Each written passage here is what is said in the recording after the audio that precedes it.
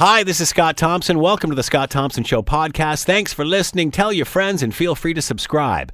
Coming up on today's show, York Regional Police have taken down a major organized crime family. At a rally last night, Donald Trump got the crowd chanting, "Send her back." What does that do for unity? And everyone is talking about the Face Aging app. Is it a good idea? Where does your information go? We tell you. It's all coming up on the Scott Thompson Show podcast. Today on the Scott Thompson Show on 900 CHML. York Regional Police have taken down major crime players in that region. They've revealed that details on a massive bust of an alleged traditional organized crime network that netted more than $35 million in cash and assets. Police said the crime family known as the Figliomanis have allegedly been operating for more than 3 decades in Italy, Vaughan, and across the GTA, laundering millions of dollars. The police chief says we needed to focus on taking down criminal organization by attacking the finances and the laundering of dirty money and large profits from proceeds of crime that have built these organizations over decades and allowed them to thrive. York police have detected a spike in violent crime targeting both people and property in 2017, and that violence with associations through traditional organized crime, which include murder, drive-by shootings, arsons, etc. York police have created a permanent organized task force in this 18-month project. Last weekend, over the course of 3 days, police executed 48 search warrants on businesses, cafes, and residences in Vaughan and the Greater Toronto Area. 9 arrests made, including the major players of the alleged crime group and its boss. Police said 27 homes were seized, approximately $24 million in value. High-end cars, including 5 Ferraris, along with one worth $800,000 for a total of $3.5 million in cars. Police also seized gaming machines, ATM machines, $1 million in cash, another $1 million in jewelry, including Rolex watches, also taken. As I mentioned, $35 million seized in this operation. To talk more about all of this, James Dubrow is with us, well-known longtime crime writer and researcher and specialist in organized crime. He is with us now. James, thanks for the time. Much appreciated. Good afternoon, Scott. How are you? I'm doing very well, thanks. Your thoughts on all of this? Well, it's very interesting. I agree with almost everything you just said about the enormity of it, but I hate to say it, this family is just one medium-sized mafia in Drango de Sel operating in Ontario with connections in Italy, and the amount of money and the scope of the operations is somewhat limited. It's not a drug operation. It's not which is a lot of the Ndrangheta families are involved in fentanyl and heroin and cocaine. Major, we're talking tens of millions of dollars, hundreds of millions of dollars. Still, it's impressive because the police went after, this essentially is an organized crime case based on the organization of the family and their money, where the money went, how it was laundered. So they're going after the money, which is what hurts organized crime the most. And this family is one of a dozen or 18 Ndrangheta de Sel families operating in the GTA. So it's, and they're essentially involved in gambling operations and through these cafes and related activities such as arsons and loan sharking and enforcement. But is that where the term old-time organized crime came into this? The fact that there wasn't as much drug, there isn't drug involvement in this? No. Drugs have been going on for some time. What they mean by traditional is that it isn't the bikers, or it isn't the Russian mafia, or it isn't Asian organized crime, or any of the many other groups operating in Ontario. And this particular group, well, it's been around maybe, Figliomini has been around for a while, and he has family members in Soderno and Calabria still that he operates with, although I don't think they're running any of this. It really is not small time, but mid-level stuff, the gambling things in the cafes were quasi-legal. The money laundering, of course, isn't.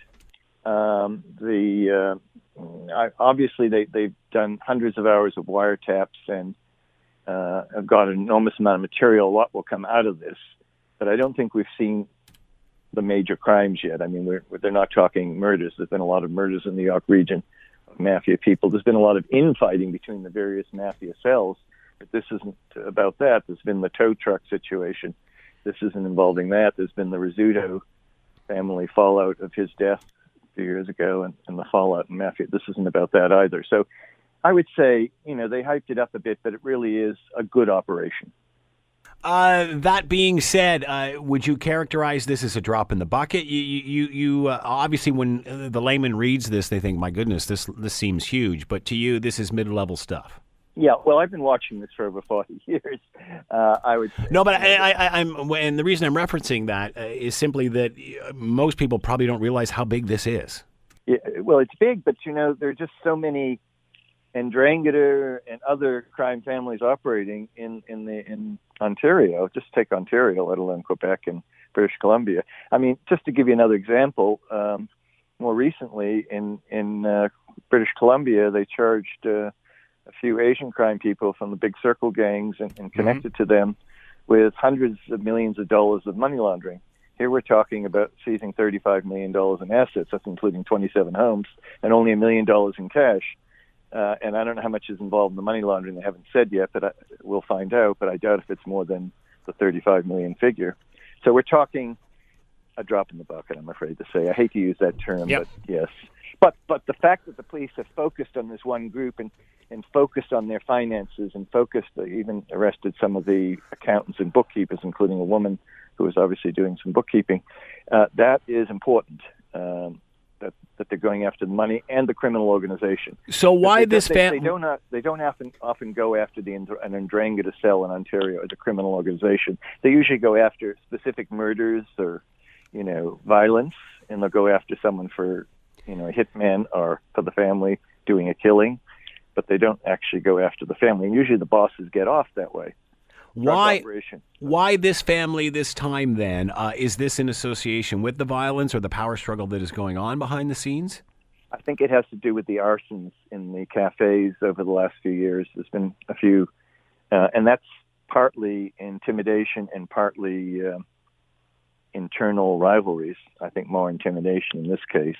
And that probably, they obviously have a task force on this. As one of the cops said, that this is just one of the families in the area. They said that Woodbridge and Vaughan is the heart of the Ndrangheta cells in Ontario, and that they're going to be going after others. This would affect others, but it's really just after this one group, one family, and which is great if they succeed in court. But it's going to take many years of these very targeted, intense operations. Look at all the police they use on it, and the resources they brought to bear. And one of the most important things is they brought in Revenue Canada. Most mafia people fear the Canada Revenue Agency more than anything else. They don't want their money taken, especially by CRA. So the fact that they brought in investigators from the Canada Revenue Service means that they'll be able to seize that money, which hurts the criminal family more than anything, more than jail time. There's been lots of chatter of late. You were talking about money laundering and the Asian gangs in the fentanyl issue in British Columbia and such. I remember talking to our investigative reporters out there who've done some investigative reporting on that, and they said, it's great that everybody's focusing on British Columbia, but this is nothing compared to Ontario. Perhaps not nothing, but it's just as bad, if not worse, in Ontario. I think BC's like third from following Quebec and Ontario. Talk a little bit more about that and money laundering and exactly how prevalent this issue is in the province. Well, I don't know if I'd say that it's small compared to Ontario and Quebec. I would say that money laundering is going throughout the country, throughout North America. Any organized crime activity, most organized crime, the money has to be laundered, whether it's through casinos or real estate, often through real estate transactions. Yeah, I agree that that there's a huge amount of money laundering going through Ontario, particularly through real estate. It's been easier in British Columbia because the way the prices keep going up and how high they are, and the huge amount of Asian organized crime presence since over 100 years in British Columbia. So it's a whole different situation. And a lot of money is coming from China. A lot of criminal and money is coming from China itself and Hong Kong. But we have hundreds of millions of dollars being laundered through Ontario, no question about it. We really need a Royal Commission, federal one, but certainly an Ontario one, to look at money laundering and organized crime activities in this province. We haven't had that as long as I can remember. I've been looking at this stuff for 45 years. There's only been one Royal Commission in Ontario, and that was in the 70s, about the construction industry. There's another industry that's we talked about tow trucks industry. The construction industry is another one that's, got a lot of organized crime elements, and a lot of money is laundered through that. So, as well as real estate and casinos, through casinos. And in this particular case today, in the York region, they actually followed people to casinos where they laundered the money. So they were following them. They followed it through for 18 months. They did a pretty good job, I would say, to see if they win in court. But you're right. Quebec and Ontario has hundreds of millions, if not billions of dollars being laundered all the time. And that's what organized crime has to do with its money. You talked about casinos and laundering money through those. It wasn't that long ago when everybody wanted a casino. The big mad dash up here was to, have a casino and and then that kind of fell by the wayside. Of course, we find out that the situation in British Columbia and their casinos involved in the extensive money laundering that's going on out there. Where does that leave casinos? Is this a business that government should be in? Well, that's a very hard thing to say because people are going to gamble anyway. Yeah. Why shouldn't the government make money? It's the same argument about pot, right? Mm-hmm. And I noticed some organized crime families are trying to get legal licenses to pot, but that's another story, pot shops. The fact is they just need more investigators looking suspiciously at all the money, cash that comes in, but very hard to do with casinos. I don't think you want to say the government shouldn't be involved in it. Probably there should be more of the enforcement and investigatory arm of the government's involved in casinos. They have obviously a squad, and the OPP has one here in Ontario, but they probably need more money and manpower to really, just too much going on, and they don't really follow the cash, or they try to if it's very suspicious. Speaking of this family that was arrested today, I'm not sure they laundered their money that well because they were talking about all these Ferraris, C's, and fancy homes. That's not very effective laundered money. If you buy an expensive home and a Ferrari, it's kind of putting a spotlight on yourself. Yeah. And what you got to do is keep it out. You got to live. That's why you're laundering it. Exactly. One of the best crime bosses in my lifetime in Ontario was old Giacomo Lupino. He lived in a lower middle class house in outside of Hamilton. He dressed like a bum. He was out in the backyard putting his laundry on a line. Yeah. He was not flashy. He didn't have big cars, a mansion. When you have a mansion and expensive cars, it's really like drawing attention to yourself. So the real old time mafia wouldn't do that. They would simply live humbly, look humble, and put their laundry in the clothesline as Giacomo Lupino did, and quietly run everything. Get away with it. He got away with it all this life. He died an old man in bed. What will come of these arrests? You mentioned the violence and such and the power struggles. Will this create more of a power struggle? What happens? What will come of these arrests, do you think? Well, that's interesting you should mention that. It will create a vacuum in some of those gambling things, but not much of a vacuum. Besides, Angelo and the others will be out on bail. They'll be challenging it in court, which is going to take years. It might have an impact on some of the other mafia cells involved in the gambling. But as I say, there's Ndrangheta cells involved in all sorts of things. This is directly tied in with his Tigliamini's family in Saderno in Calabria, but only because he has family members there, not that they're running it out of Italy. And the Ndrangheta isn't one group. It's many, many, many cells all over the world. Italy has many cells. Ontario has 12 to 18 cells, some new, some old. One of the oldest ones I know is the Camisos. They've been around since the 60s, 70s. And Cosmo Camiso is in his mid-70s now, is still one of the most prominent Ndrangheta bosses in Ontario. He was just arrested a couple of weeks ago for allegedly bribing someone for a legal marijuana license in the city hall. That guy went to jail for attempted murders and conspiracy to commit murders and drug trafficking in the 80s. And he was the head of the ruling commission of the Ndrangheta, and he's still around as one of the most prominent. It's very hard to get these guys. James Dubrow has been with us, award-winning crime writer of many books, and of course, a long-time researcher on the topic of organized crime. Talking about York Regional Police have taken down a major family and seized about $35 million in assets. James, thank you so much for the time and insight. Much appreciated. Thank you, Scott. You're listening to the Scott Thompson Show podcast on 900 CHML. we've certainly been talking at length on the show in regard to the last few days and what has happened in regard to U.S. President Donald Trump tweeting about two very social Democrats who have been come to known as the Squad, who are outspoken, and of course the Democratic Party in the process of choosing a leader. So whenever that happens, you get all various views of the party all coming together and trying to pick a platform, pick policy, and eventually choose a winner who will go on to lead the party. These four very outspoken, very much on the left, and have drawn a lot of attention of late, including that of Donald Trump. Who basically said with a series of tweets earlier on in the week, basically these people should go back to where they came from and fix that and then come back and tell everybody how it's done. The issue here is all four are American. One is all four of them are American. Three were born here. One was a Somali refugee. And at a rally last night in North Carolina, Trump continued on this angle of these four and sending them back to where they came from and such. And much like we heard during the first presidential campaign with Hillary Clinton and emails and such, the crowd started chanting, "Lock her up, lock her up."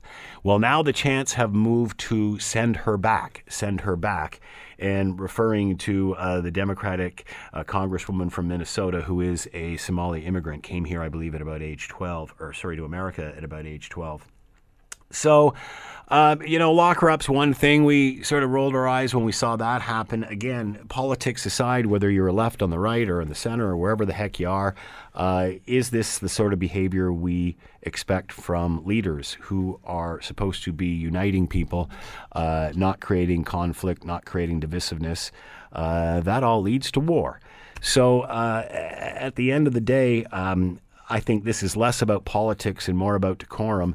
And how far is America willing to go before they say enough is enough? And mind you, we have been saying that since the election. Many have said any other leader who has behaved similar to what Donald Trump has would have been booted out long ago. But unfortunately, for Teflon Don, nothing just seems to stick. Is this any different? Is there any reason to believe the outcome will be any different here? Let's bring in Ryan Hurrell, Assistant Professor, Department of Political Science, University of Toronto, and with us now. Ryan, thanks for the time. Much appreciated. Oh, no problem. Thank you for having me. Will send her back be the mantra of the next election campaign, like lock her up was for the last one? I think if that turns out to be the case, then Trump is going to be in a very difficult position. I think that, as is probably obvious to everyone, whatever his ultimate intentions, he is definitely playing with fire. I think that he was playing with xenophobic and racist sentiments, and once you start unleashing that, it's difficult to control it. I don't necessarily think it makes sense to analyze every aspect of Donald Trump's tweets from a perspective of, what's his ultimate strategy. I think a lot of it is just off the cuff. But I do think there is a kind of element of strategy here. What he seems to be trying to do is to get the Democratic Party to identify and embrace the Squad that you mentioned. Yeah. Because the prelude to all these tweets was increasing divisions between the Nancy Pelosi wing of the party, the more moderate wing, the House Speaker, of course, the leader of the party in the House of Representatives, and the members of the Squad, which had kind of coalesced around the specific issue of border funding, where the members of the Squad had criticized Nancy Pelosi for supporting a Trump administration-led bill for increased border funding that, from their perspective, simply didn't provide adequate protections for people who were being detained. So, perhaps strangely, what Trump was doing in this intervention, it seems as if he wanted to get the Democrats to unify again. Sure. Because I think politically what he wants to do, and it might seem like a desperate move, but he might be, and he's playing as if he's in a politically desperate or difficult situation. He wants the public to think of the Democratic Party as if they're represented by those members, Exactly. Particularly the policies. Trying to paint the party with that brush. Exactly. And whether intentionally or not, and it's possibly intentional, intentional, he also does want to play on the xenophobic sentiments. I mean, if you look at the actual tweet, the initial tweet that Trump wrote, what's the racist and xenophobic element comes not so much from the actual words, but from who it's directed against. Very, very simply, he would not have said this, to me. Yeah. He would not have said, well, if you don't like the United States, go back to Northern Ireland or whatever, right? The actual tweets were basically, what they said was that if you don't like it was sort of a love it or leave it sentiment. And that actually resonates with a lot of people. What he actually said was that if you don't like the United States, go back to these countries that you came from and try to fix them and then come back, right? So it has sort of a kind of... He qualified it at the end. Exactly. It's qualified. Now, it's still stupid and wrong. Yeah. These people have no place to go back to other than the United States. But it is tapping into, on the one hand, that kind of love it or leave it sentiment, which is not something you want a president to engage in, but it's something that's understandable. And what I'm saying here, what the bigger point, is that the fact that what President Trump said was deplorable does not necessarily mean that it's going to be ineffective. It will be, to get back to your original question, it will be ineffective if instead of it simply being an attempt to paint the Democratic Party as being increasingly left-wing, it turns into a full-on, completely, xenophobic, racist obsession, which seemed to be more on display in the campaign-style rally last night. You talked about how this will resonate with some people, and I think most can see how that would be the case. That being said, what about resonating with the people who are not necessarily the squad, but are kids of parents who immigrated? Or, I mean, they're all, you talk about Ireland. My mother immigrated from Scotland after Second World War, and endured the hardship. And I think that's why this resonates with me, is because I remember my mother telling us that kids used to say to her, go back to where you came from, because they made fun of the way she dressed and in her thick accent. So again, does this just resonate with those that don't want these people to be here or go back to where you came from? But does this also resonate with not only immigrants, but kids of immigrants, grandkids of immigrants who have all, I remember these stories of mom and dad or grandma and grandpa having to deal with the same crap, and we're white. Yes, I think that's the real danger, the real mistake, like leaving us. It's not just a moral mistake, but maybe a political mistake as well. What Trump would want is to focus on those elements of policy where the left wing of the Democratic Party is probably out of line with, maybe if not all of the United States, certainly with those states where they're going to need to win in order to win the election. And here I'm thinking about things like essentially open borders, things like race-based reparations. These are the kinds of issues that aren't necessarily going to win the next presidential election for the Democratic Party. But it's tweets of this kind that make it seem as if this is just simply about criticizing these people not for what they believe. That's part of politics. You criticize people for what they believe, the policies they stand for, but really criticizing people for who they are and where their parents came from. And I think that if that's the way it's taken up, if it ends up being that is really the route that Trump wants to go, or if it's something to where his followers are happy to go, then I think it is going to be a disaster for the Republican Party. We have seen this since day one. It just appears to have progressively gotten worse. Does he just keep pushing until something snaps? Because you wonder how far he can go and still have this work in his favor. He's playing with fire on these issues. I would imagine that there is going to be a sort of apology, non-apology within the next week or so. I would imagine that Trump is going to try to redirect this towards policy differences, the kind of policy differences between the Republican Party and the Democratic Party, and make it appear as if this is not simply about dislike of people who don't look like Donald Trump and his family. And so I think that would be the smart thing for the president to do. As it's never going to take the form of a genuine apology. It's never going to take the form of a mea culpa for President Trump. But it will probably take the form of, you didn't understand, something along the lines of, you didn't understand what I was saying. This is something that has already been, this interpretation of the tweets has already been put forward by some Republicans in the House, such as Liz Cheney, who said that this is just about policy differences. He was basically just saying we disagree with these people who he claims are extreme critics of the United States. It's amazing how many people have to constantly decode what the president says. And what does that say right there? Where, all of a sudden it's almost like, reading a piece of religious text. You put it up for everybody and everybody looks and everybody gets something different out of it. That's not what he said. He said this. When was the last time we ever sat there and questioned what a leader was saying this way?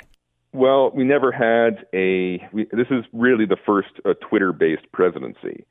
And I think there's the one sort of conspiratorial interpretation, which is that Trump is writing these deliberately vague tweets because they're saying everything to everyone. On the one hand, it's drawing attention to policy differences. On the other hand, it's a dog whistle to racists and xenophobes. I don't think that's the case. I think it is more off the cuff. I think in many cases, these things are not simply well crafted.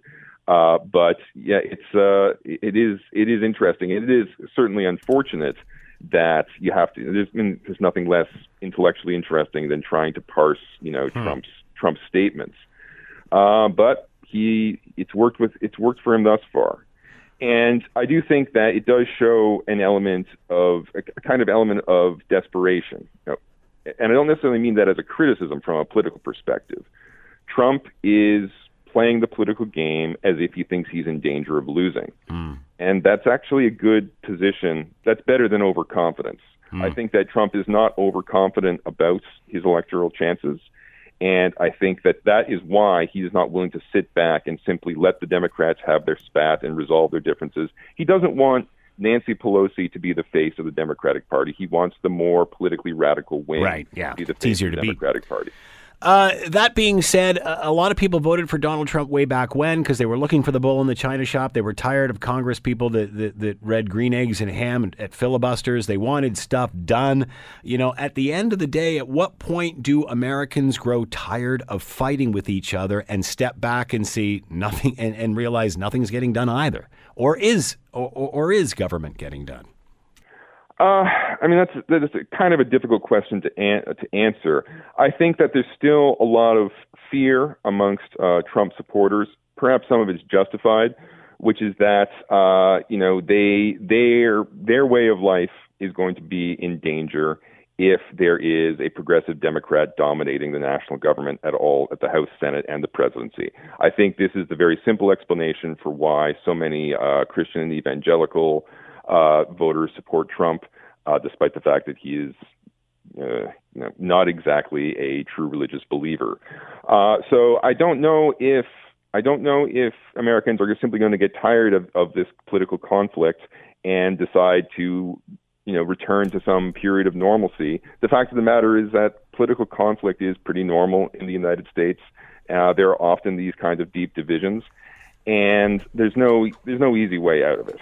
I think that, but I will say this: Trump, in order to win, Trump needs to prevent the Democratic Party from occupying the political center. Yeah, and that brings that was my next. Was my next question, because it seems it's either extreme left or extreme right, and the person that taps into that is going to win. I think both in Canada and in the United States.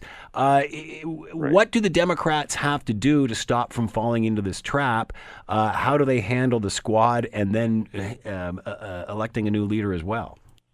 It's difficult because there are basically two different interpretations within the Democratic Party about what is necessary to retain power and to achieve it.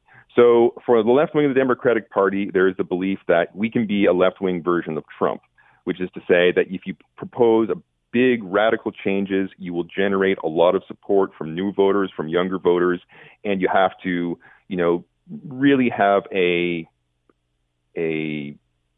very progressive agenda, and that is what is going to mobilize people. I think from the perspective of someone like Nancy Pelosi, she looks at the 2018 midterm elections and she sees, well, we won by having moderate candidates win in some of these highly contested districts, right? So in this relatively small number of districts that are actually competitive in congressional elections, it was not the left wing of the Democratic Party that was propelling them to victory. It was more moderate, more centrist candidates. Mm-hmm. And that argument that argument is never going to end. I mean, there are so many districts in the United States where essentially either Democrats or Republicans are insulated from serious political competition. And I think in some cases it leads people on the left wing of the Democratic Party or the right wing of the Republican Party to misunderstand or to not fully understand what's necessary to win national elections, particularly the presidency. To win the presidency, you still need to find a way to occupy the political center. And this is why I think so many people misunderstand what happened in 2016. Trump used, the deplorable, motivations of racism and xenophobia, sometimes veiled, sometimes not so veiled. But on a lot of questions, he was tacking towards the political center. And that's something that's important to remember, and I think that's something that those on the progressive left wing of the Democratic Party don't understand.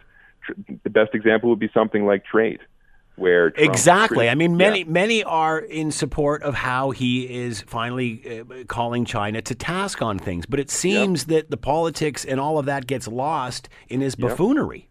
He's his own worst enemy, it appears. Right. Let me ask you this question. Ryan. Let's assume Joe Biden goes on to win the Democratic leadership. Is this all a moot point once it's him and Joe going toe to toe? That's because the squad will be gone. The squad will be gone. They'll be out of the picture. But that line, go back to where you came from, it'll be there. Right. Will they be out of the picture? I'm not sure they will be out of the picture even if Joe Biden is the nominee, because they will still be, they perhaps will be voicing discontent with the direction of the party. They will still be taking their own public stances. I think that, like it or not, the Democratic Party is going to be stuck with them. And I think that even if Biden is the nominee, Trump will want to make the election about Congress. People aren't going to be afraid. Moderate voters in Pennsylvania, Wisconsin, Michigan, they're not going to be afraid of Joe Biden. So Trump is going to try to make them afraid of what Biden means with a Democratic House that is increasingly running to the left. Ryan Hurl has been with us, Assistant Professor, Department of Political Science, University of Toronto. Ryan, thank you so much for the time. Always fascinating, and enjoy your day. Thank you. No problem. Anytime. You're listening to the Scott Thompson Show podcast on 900 CHML. Everyone seems to be using the Face app on Facebook. Use filters to age your face. I guess it's been around for a couple of years now, but seems to certainly be making a massive comeback now. And, in a land where everyone wants to always look younger, it's amazing that we're interested in what we look like when we get old.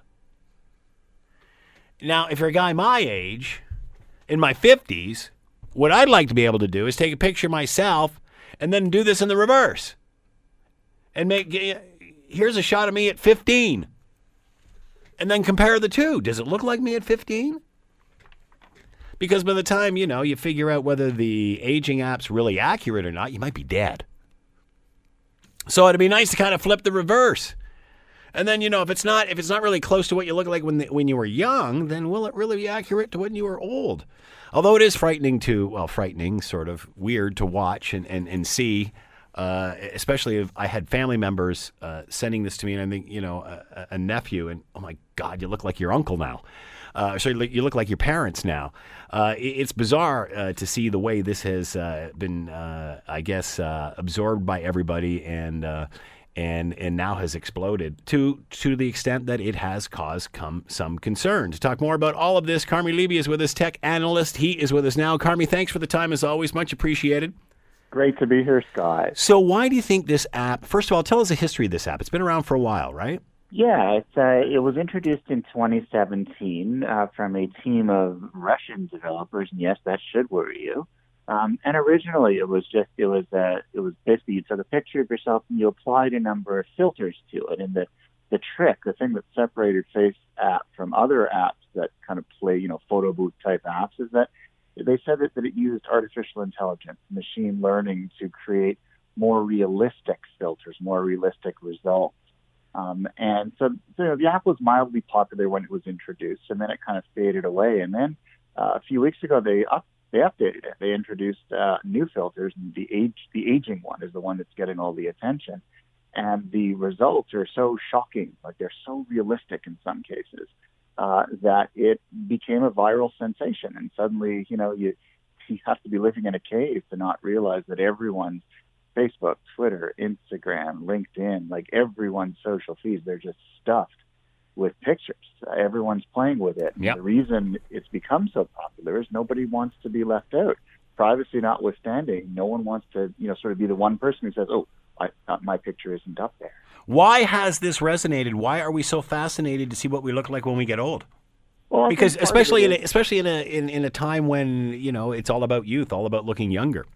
Yeah, and it's interesting. I think they probably would have gotten just as much traction if they had introduced a younger filter, which of course is part of the app.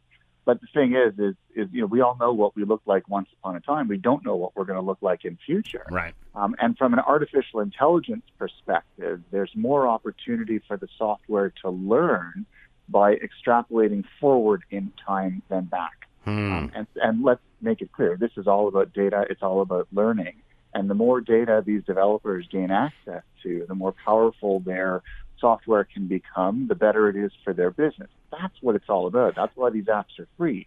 We don't pay in money. We pay in the data that they now have access to. That's exactly what my next question is. This is just another way to get your image, get your information. It's not about, hey, let's find something neat that can be really useful and people will have fun with and blah, blah, blah. It's how can we sort of suck people into doing something so we can retrieve their information. Is that what this is about? It is. And if you read the terms of use or terms of service statement that's attached to this particular app, it's kind of frightening because basically what they're doing is they're saying by downloading this app and installing it, you are giving us, the developers, the development companies, absolute rights to access your photos, to use them in any way we see fit, to share them with our partners. You're essentially giving away the store. And, before I kind of rage on FaceApp, and these are onerous terms, let's make it abundantly clear. The average person has a few dozen apps on their phone. Each one of those apps has a terms of use or a terms of service statement that is attached to it that we were supposed to read when we first installed it, but didn't because we were just too busy to sort of get it installed. And most of those terms of service statements have similar claims and similar, like they stretch it, they push it, they leave us with no legal recourse. We basically open up Pandora's box when it comes to privacy and confidentiality, and we hand it on over to these developers sight unseen. So FaceApp is one of the more egregious of the ones that I've seen, but it's hardly the only one. And in fact, we've been doing this for years. Again, many were concerned. As you said at the beginning of all this, we should be concerned because this information is being sent to Russian developers who developed this app. That being said, I've heard many say, well, as you just said, well, I've got 6 or 7 of these different apps anyway, and they're all doing the same thing. What difference does it make? Why is this one different?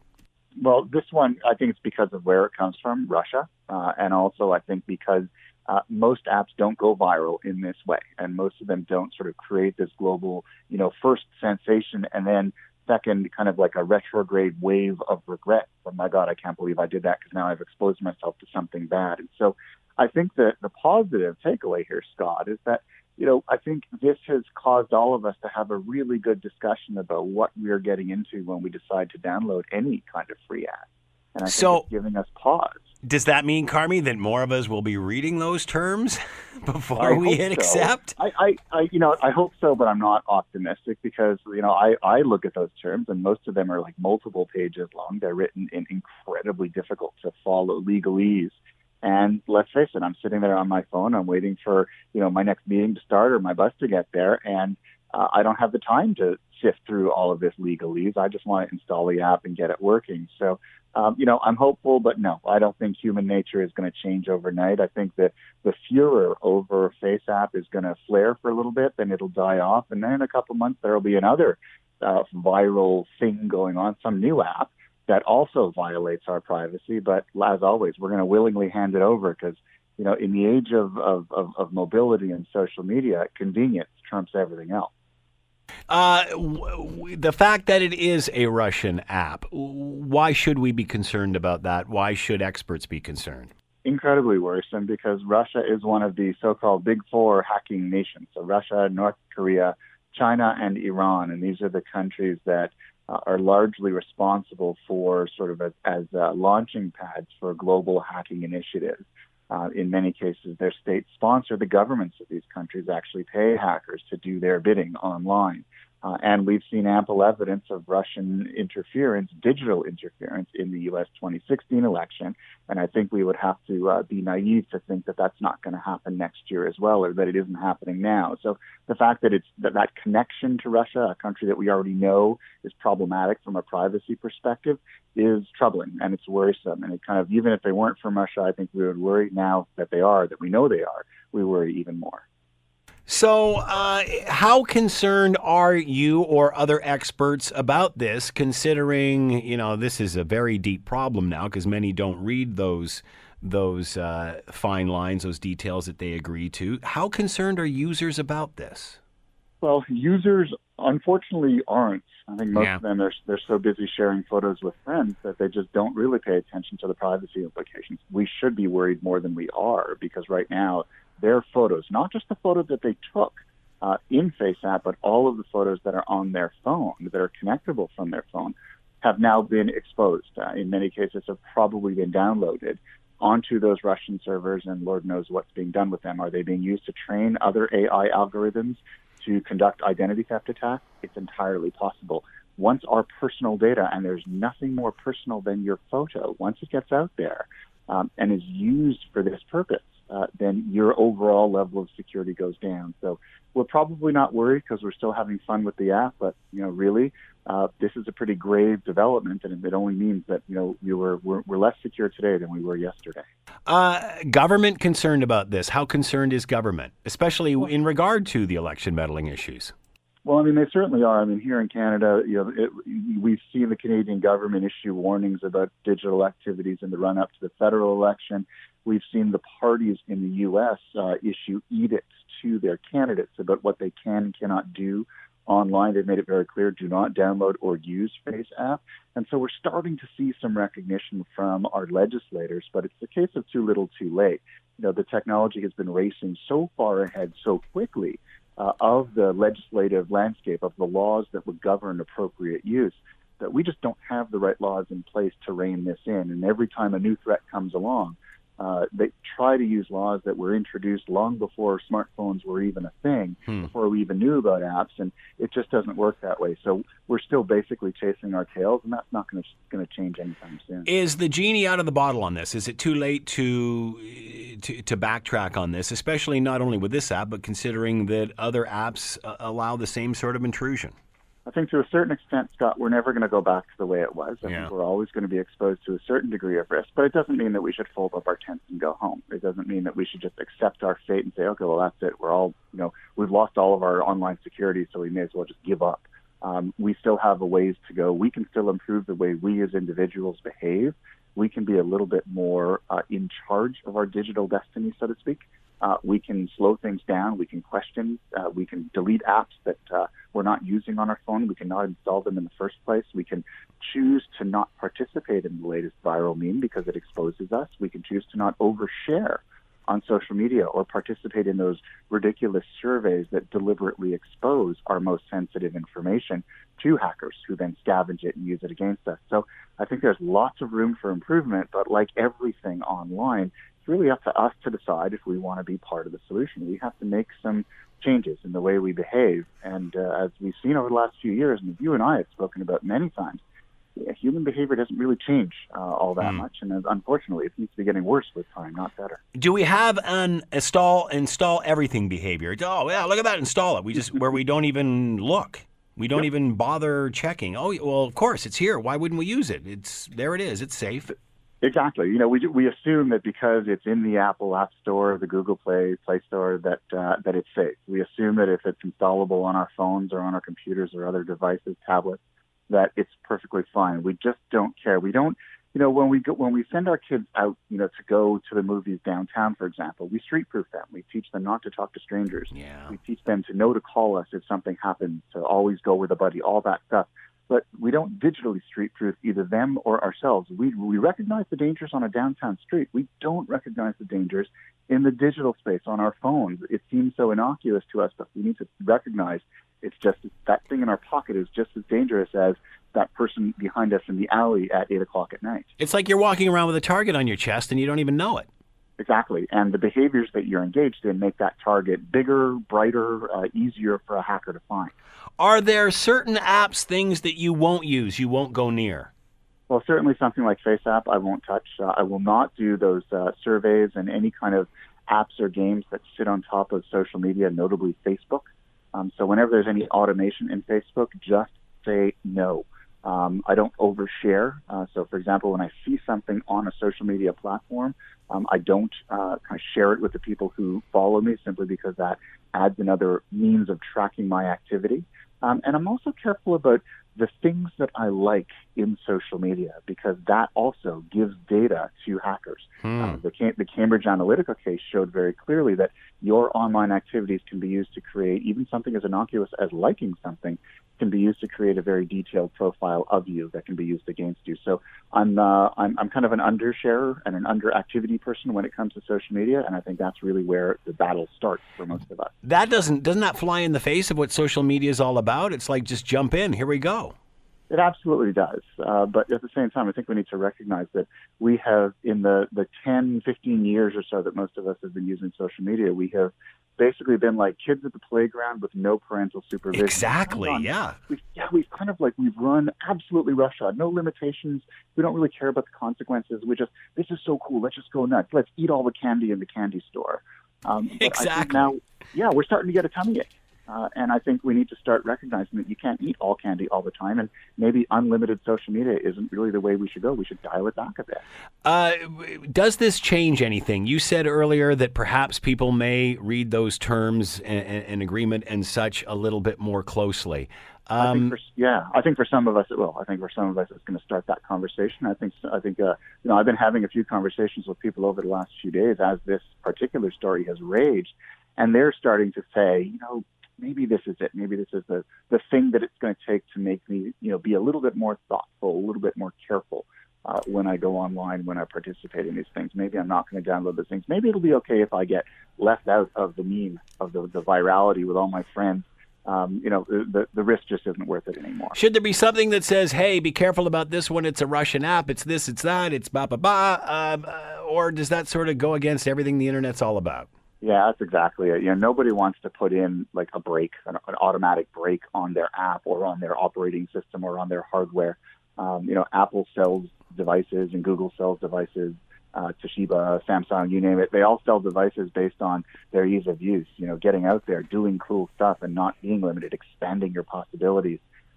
You don't sell them by saying, hey, we're going to make it so that you can barely get anything done because those nag screens are going to stop you. A little over a decade ago, I remember when Windows Vista was introduced in 2006, and it had nag screens on everything. Are you sure you want to do that? Really? That's dangerous. And the product was rightfully crucified right from the start because it didn't let people be free. When they go online, they want to be free.